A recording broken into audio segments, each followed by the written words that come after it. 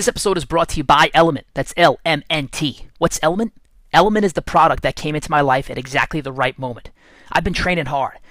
I've been sweating like a maniac. But unfortunately, after my sessions, I could never kick that feeling of dehydration. It didn't matter how much water I drank. In fact, the more water I drank, the worse it got. My body was telling me, you need more. You need electrolytes. But I refused to go and buy some sugary sports drink and put that garbage into my body. Enter Element. What's Element? It's a tasty electrolyte drink mix. That's right, I said tasty. They have 7 different flavors. My personal favorite is mango chili. But most importantly, it's got no sugar. It's got no gluten. It's got no garbage. There's got no guilt. Take it. You'll feel better. You won't feel like a bum after you drink it. You won't feel any guilt after taking it. To get your Element today, go to drinklmnt.com/George Mahoney. Again, that's drinklmnt.com/George Mahoney. Get yours today. Welcome to the episode of the Mahoney Advanced Training Podcast. Once again, we're going to be giving you 6 tips and tricks to make you more efficient and effective in the weight room, the boardroom, and on a football field. And we're going to do a recap of this week's Tag Team Tough Man Challenge. Now, let's start off with tip number 1. It's something I am experimenting with.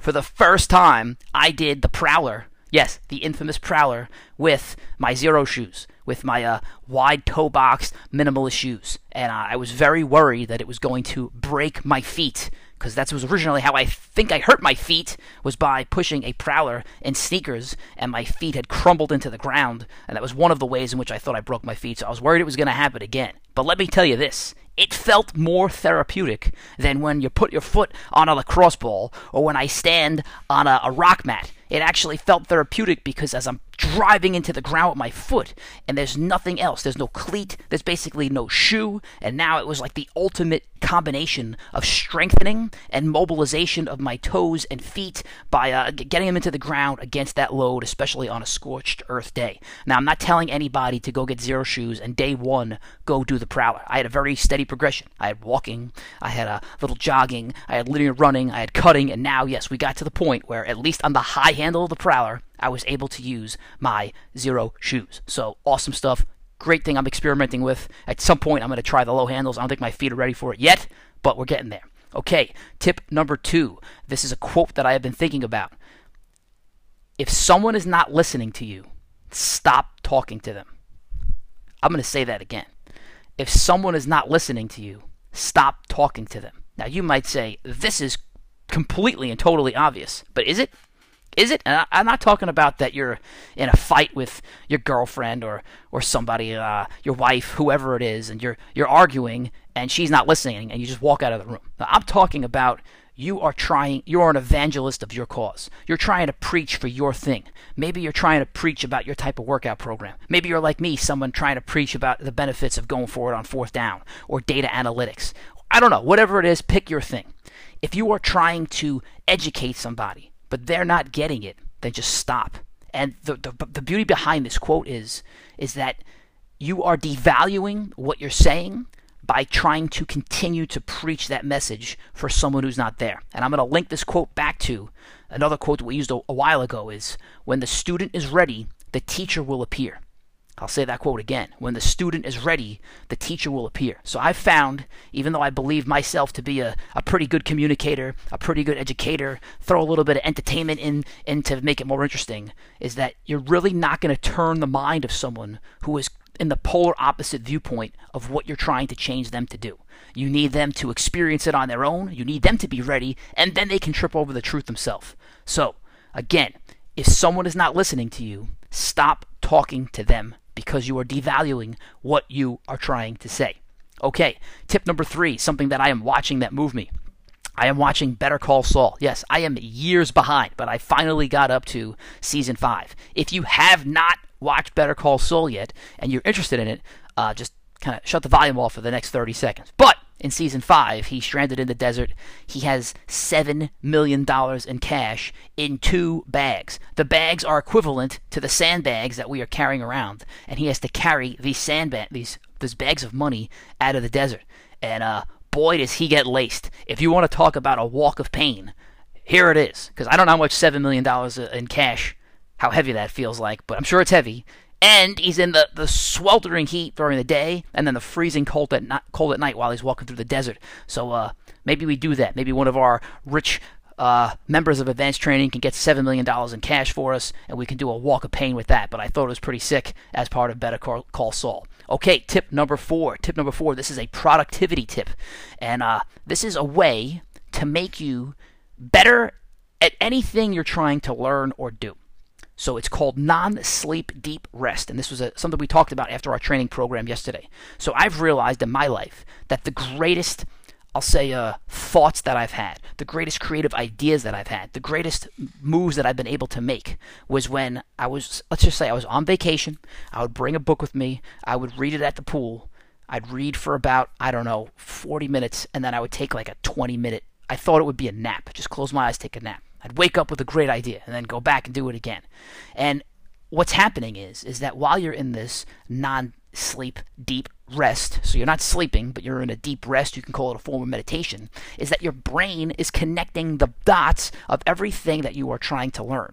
It's also why when you're like with doing adult learning, or if you're having something you can't solve the problem, so you say sleep on it, right? So while you're sleeping at night, your brain is connecting these dots, and it's actually making you smarter. Maybe you did some studying that day. Well, now it's connecting the dots of what you thought about, or maybe even 2 days ago.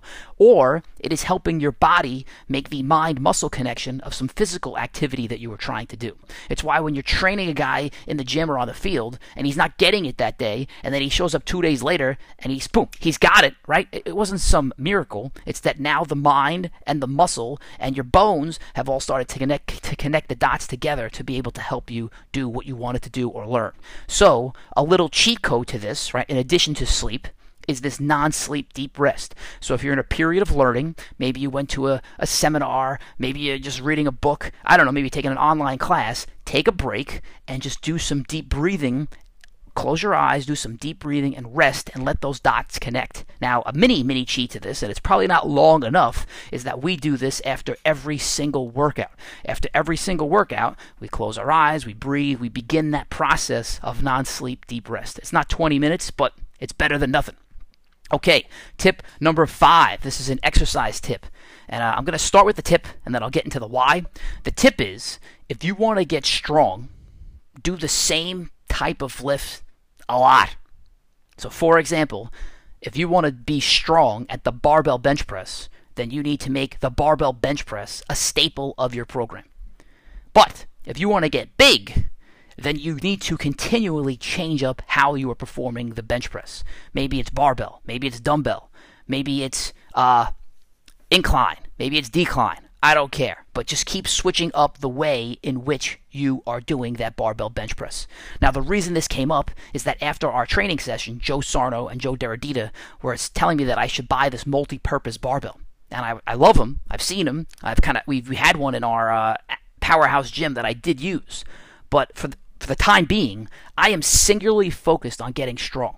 So I am singularly focused on doing one-arm dumbbell bench press. Now, I've flipped it up every 3 months between flat and incline, so I don't get stale, but I have not gone to barbell. I haven't done any specialty bars. I've just stuck with the one-arm dumbbell bench press because I am singularly focused at getting strong in that activity. Now, there's a couple of reasons for it. One is I've been working out in my house alone, so I don't have a spotter, and I don't want my wife to find me downstairs dead underneath a barbell if I can't get the weight, and I'm doing heavy weight now. I'm doing about 90% of my max in my workouts. And 2 is, because of the dumbbell that I'm using, it is a put-it-yourself together. It's like a DIY dumbbell. It's a little mini barbell that I attach weights to. And it's like a bamboo stick because it's long. And I got clamps that have, if you train with us, these things fall off every now and again. I don't want to pick up 2 of these dumbbells and have 200 pounds of weight slam into my face. I figure with one, at least I got a fighting chance that this is going to happen. So this is how I am at least justifying in my own mind why I'm continuing for the last 3 years to do one-arm dumbbell bench press. Now, you may say, well, don't you get bored? No, I don't get bored because, again, I am singularly focused on getting strong in that movement. Having said that, there are ways to counter the boredom. So, one way, and this is the way I do it, is that every 3 weeks I will change up my prehab activities. So if you remember the way I'm training, it is 3 sets of 3, heavy weight on one-arm dumbbell bench press, and in between that, there is a ballistic movement where I am either like launching off myself off the floor from like called a push-off, or throwing a med ball into the ceiling, and then it's followed by 2 prehab activities. So there's 3 different things that are going on after that heavy bench press, and I cycle through it. So what do I do every 3 weeks? I change up that prehab slash explosive stuff. So that's one way for me not to get bored. The second way for me not to get bored is after those 3 weeks of heavy one-arm dumbbell bench press, I do a week of a deload period where I don't do any bench press. I will just do Olympic lift movements for 1 week. And then, if you really wanted to get super into the weeds of this, I don't just do dumbbell bench press the entire 12 months of the year. I am in what's called a triphasic training period, where there's a couple of weeks where I do eccentric only training. There's a couple of weeks where I do isometric only training. There's a couple of weeks where I only do concentric only training. So those are ways for me to keep my mind fresh, but at the same time singularly focus on getting strong. Because that at this age in my life, where I want to be is I want to be strong so I can be fast. This is me. People have other goals, but me, George Mahoney, I want to be strong so I can be fast. So that's my tip. Good conversation. Joe Sarno, he's a professional. He does this for a living. He's extremely good at what he's doing. So when he asks questions, I listen because I know he's trying to probe me for the right reasons. Okay, tip number 6. Tip number 6, the craziest thing I saw all week. Andrew Cortese. I don't know what he weighs. Maybe $150. I have no idea. Maybe $140. He hit the Prowler this week. And I don't know. I'm pretty sure the Prowler hit him. He said he was the nail and not the hammer. He was in the middle of a challenge, and Sardo said that his head got snapped back like he was a wide receiver coming over the middle trying to catch a dig route. So I guess I shouldn't say it's funny. It's funny because Cortese is a great athlete, and I think he was not expecting the Prowler to be that stuck in the ground and that heavy. Bang! He hit it, but it actually looked like it hit him. Which leads us into this week's Tag Team Challenge. So I'm going to give some foreshadowing.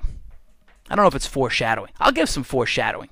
The way the head-to-head challenge starts off is that the great Youngblood stands up and says, and looks directly at Cortese.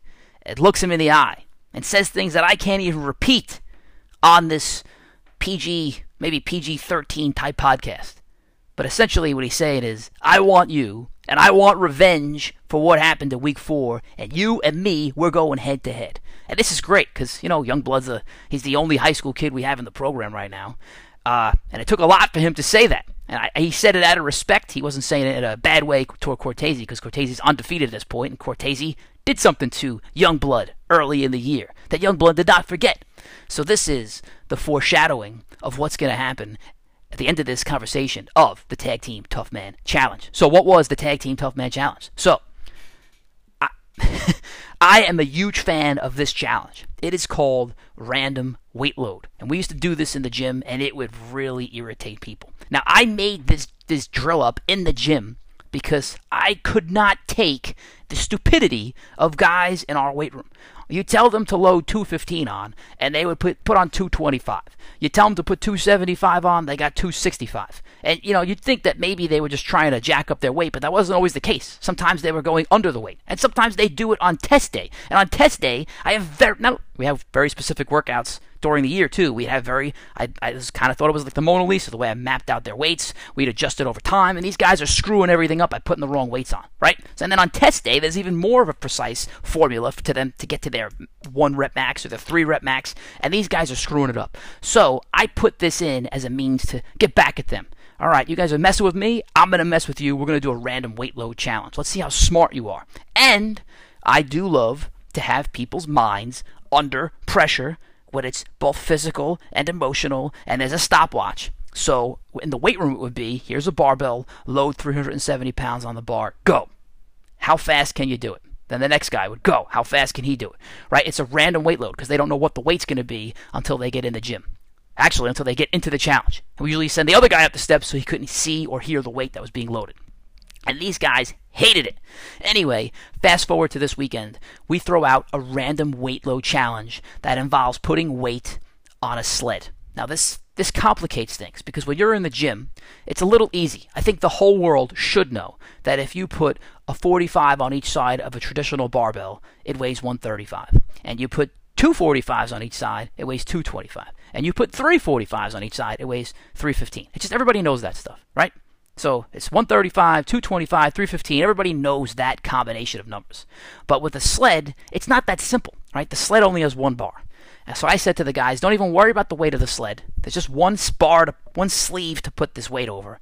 I'm going to give you a weight, and you're going to put that weight on this sled. But oh, there's a catch. Before this starts, there's going to be one of your teammates. When I say go, he is going to have a bucket in front of that sled. And inside that bucket, there are two chains connected together by a clamp.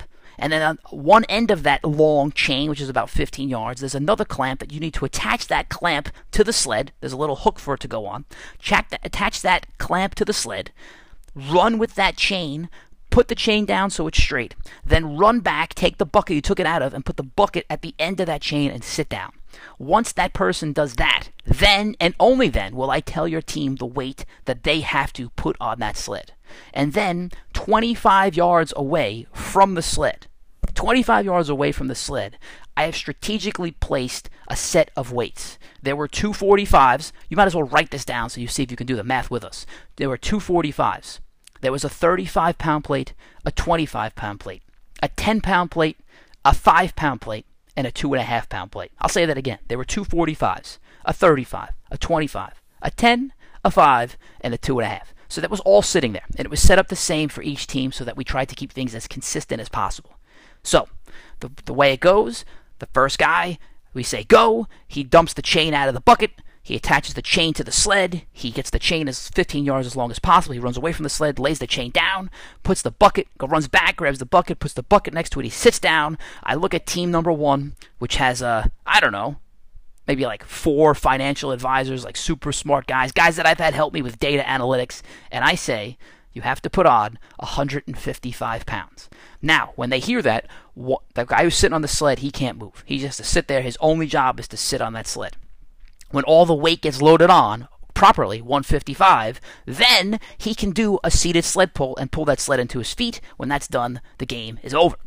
So the first guy, they have to go one at a time. So the first guy goes, he can go run down and grab any weight he wants and comes bring it and put it back on top of the sled.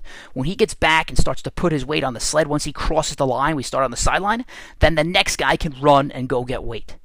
And you'd think, just as you're listening, this is pretty easy, right? Like, this is pretty easy. Let's just do the math, guys. There's two 45s, a 35, a 25, a 10, a 5, and a 2.5.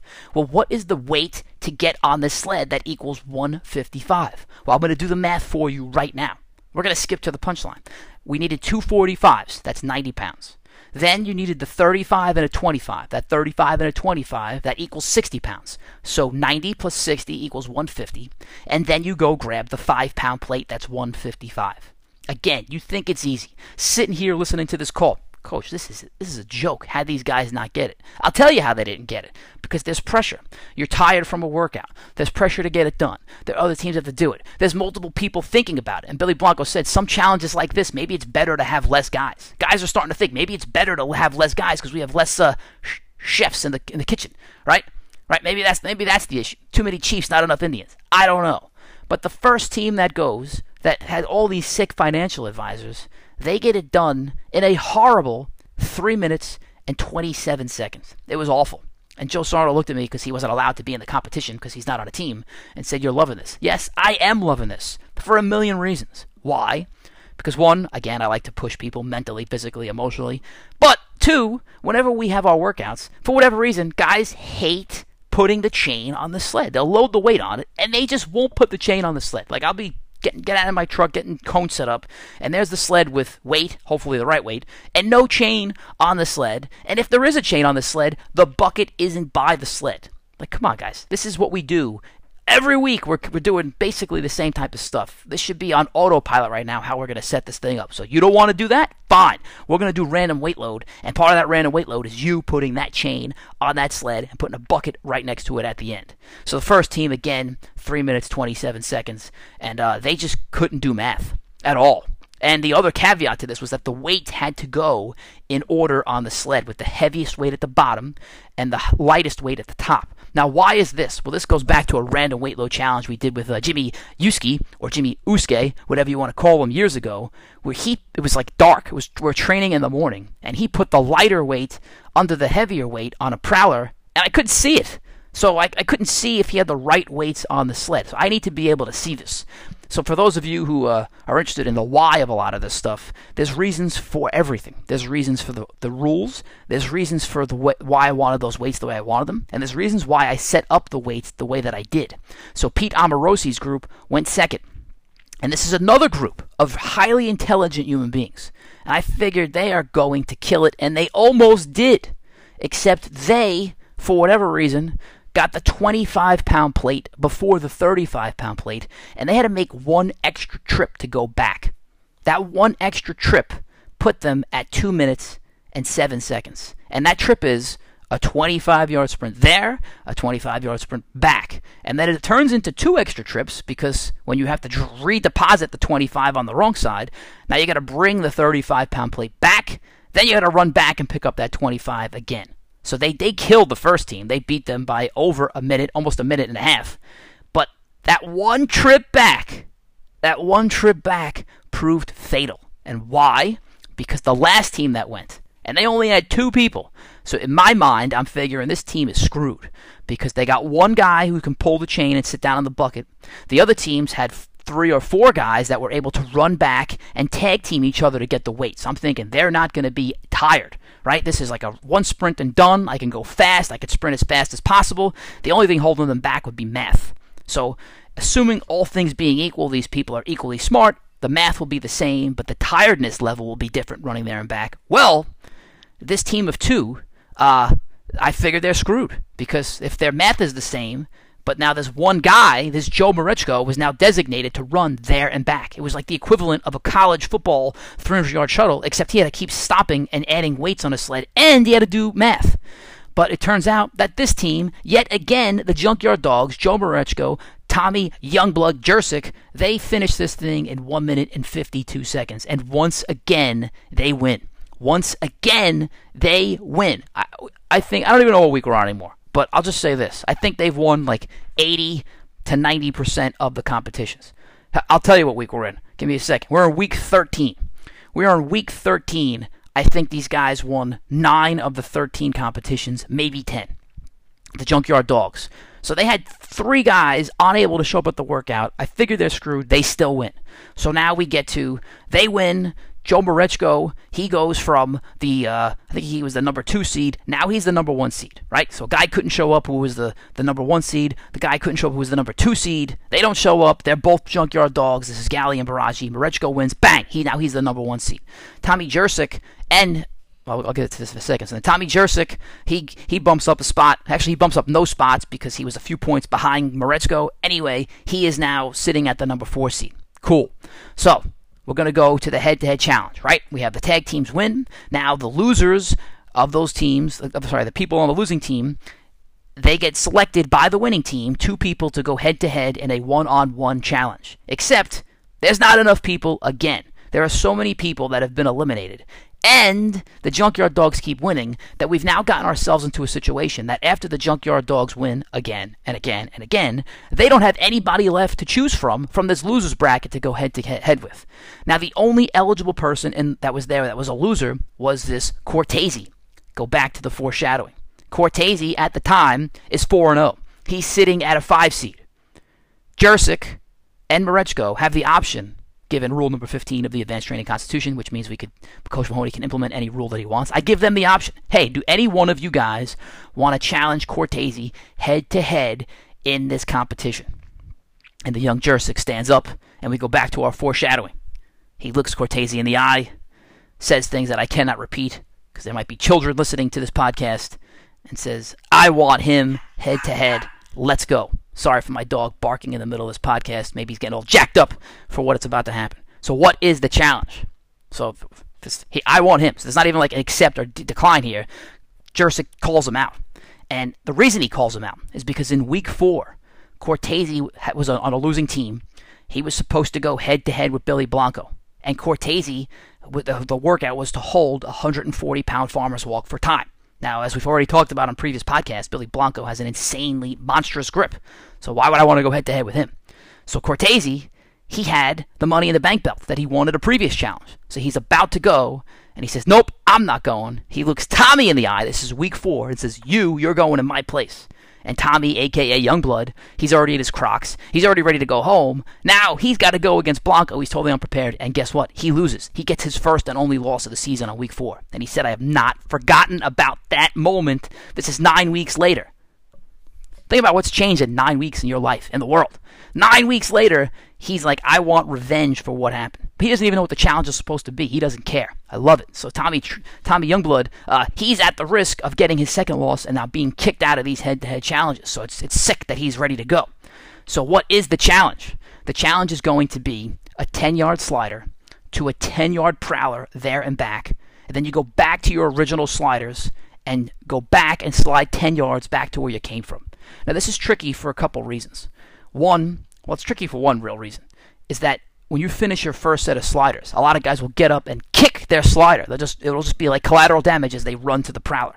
But in this situation, you got to go back to the sliders that you finished on and get back, put your 2 feet on them and slide back. So you really can't kick them out. So that's like one of the little tricks of this challenge. The second part of this is that we loaded up on that prowler 210 pounds. Now, that's more weight than, I told you, Cortese weighs 150. 60 more pounds than Cortese is. So while Cortese probably and most definitely has him in the sliders, he does not have him in the prowler push. So this is like, it's a very evenly matched matchup because Youngblood is like, I don't know, 6'3", 6'4", 240 pounds, 250 pounds. Cortese is like 5'7", 150 pounds. So Cortese goes first, obviously destroys the slider part of it, gets up, hits that prowler, bang! It hits him back. He gets rocked. And he still, it's very impressive that he didn't get rocked, but he didn't stop for a second. The high handles he gets to the low handles, and you could just see it's like kind of pushing a car in a mud pit, and he's just pushing and pushing and pushing, pushing and pushing and pushing. And he does not stop his feet. He's not getting anywhere, but he doesn't stop his feet. But he eventually gets to that 10-yard mark. He eventually gets there, breaks out, kills the slider. He finishes in 49.8 seconds. Then Youngblood goes, and I'm curious because he's definitely not gonna have Cortese in the sliders. So he goes, does his sliders pretty well, not as fast as Cortese. Gets up and he rocks the sled. He rocks that prowler. He rocks it there, rocks it back, gets back on the sliders. Boom, he finishes in 39 seconds. So now Youngblood, he gets his redemption. Youngblood, he waited 9 weeks for it. He said this. He said, "Revenge is best served cold." Nah, I made that up. But that is another good quote for you to put in. Revenge is best served cold. And now he hands Cortese his first loss of the season. So Cortese, he's sitting pretty in the 5 seed, but he has his first loss. And, think about this. We're all trying to get... These guys are all fighting for these playoff spots. They're all fighting for these playoff spots. But now the key thing is because Youngblood won, he has now guaranteed himself a first-round bye. So these junkyard dogs, Youngblood, Baraji, Gali, Marechko, they are guaranteed first-round byes. We don't know who's going to be the 1, 2, 3, or 4 seed. That's still up for grabs. But that 1, 2, 3, and 4 spot, those spots are now guaranteed to those 4 members of the Junkyard Dogs. So week 1 of the playoffs, they all have a bye. Everyone else is literally fighting for their lives. So guys, you got to win. You got to win, or you're not. There's a real strong chance that you're not going to be in the playoffs. And there's guys right now that are real good, and they're not eligible. If the season ended today, they are not eligible for the playoffs. So, good stuff. One last comment I'll make is that before we did the Prowler push, I asked Joe Sarno. I said, "Can you be my moral compass? Is this weight too heavy?" And he tested it out and said, "I am the wrong person to be asking if this is the right weight." And I said, yeah, you're right. When it comes to Joe Sarno and the Prowler, there is no morality associated with it. It's just let them burn, as the great Mad King said. Let them all burn. All right, people, enjoy the rest of your week. Bye. This episode is brought to you by Xero Shoes, a company that is perfectly named. Why? Because when you're wearing their shoes, you feel like you're walking around completely and totally barefoot. AKA, like you're not wearing any shoes. AKA, like you are wearing 0 shoes. Now, we've all heard the benefits of barefoot training, but who wants to walk into a gym without any shoes on your feet? First of all, it's gross, and second of all, it's disgusting. Now, the other benefits of Xero shoes is not only are they functional, but they're also fashionable. So you've seen many a time people walk in the gym with these minimalist shoes and they look like a freak. Not with Xero shoes. You're going to blend right in. Also, they have a wide toe box so that your toes are not all scrunched together in the front like they normally are with any standard training sneaker or cleat. Now, to get your shoes, go to xeroshoes.com/go/MahoneyAT. Again, that's xeroshoes.com/go/MahoneyAT. And that zero is spelt with an X. It is Xero. Again, I'll say it again. It's Xero. Get your Xero shoes today.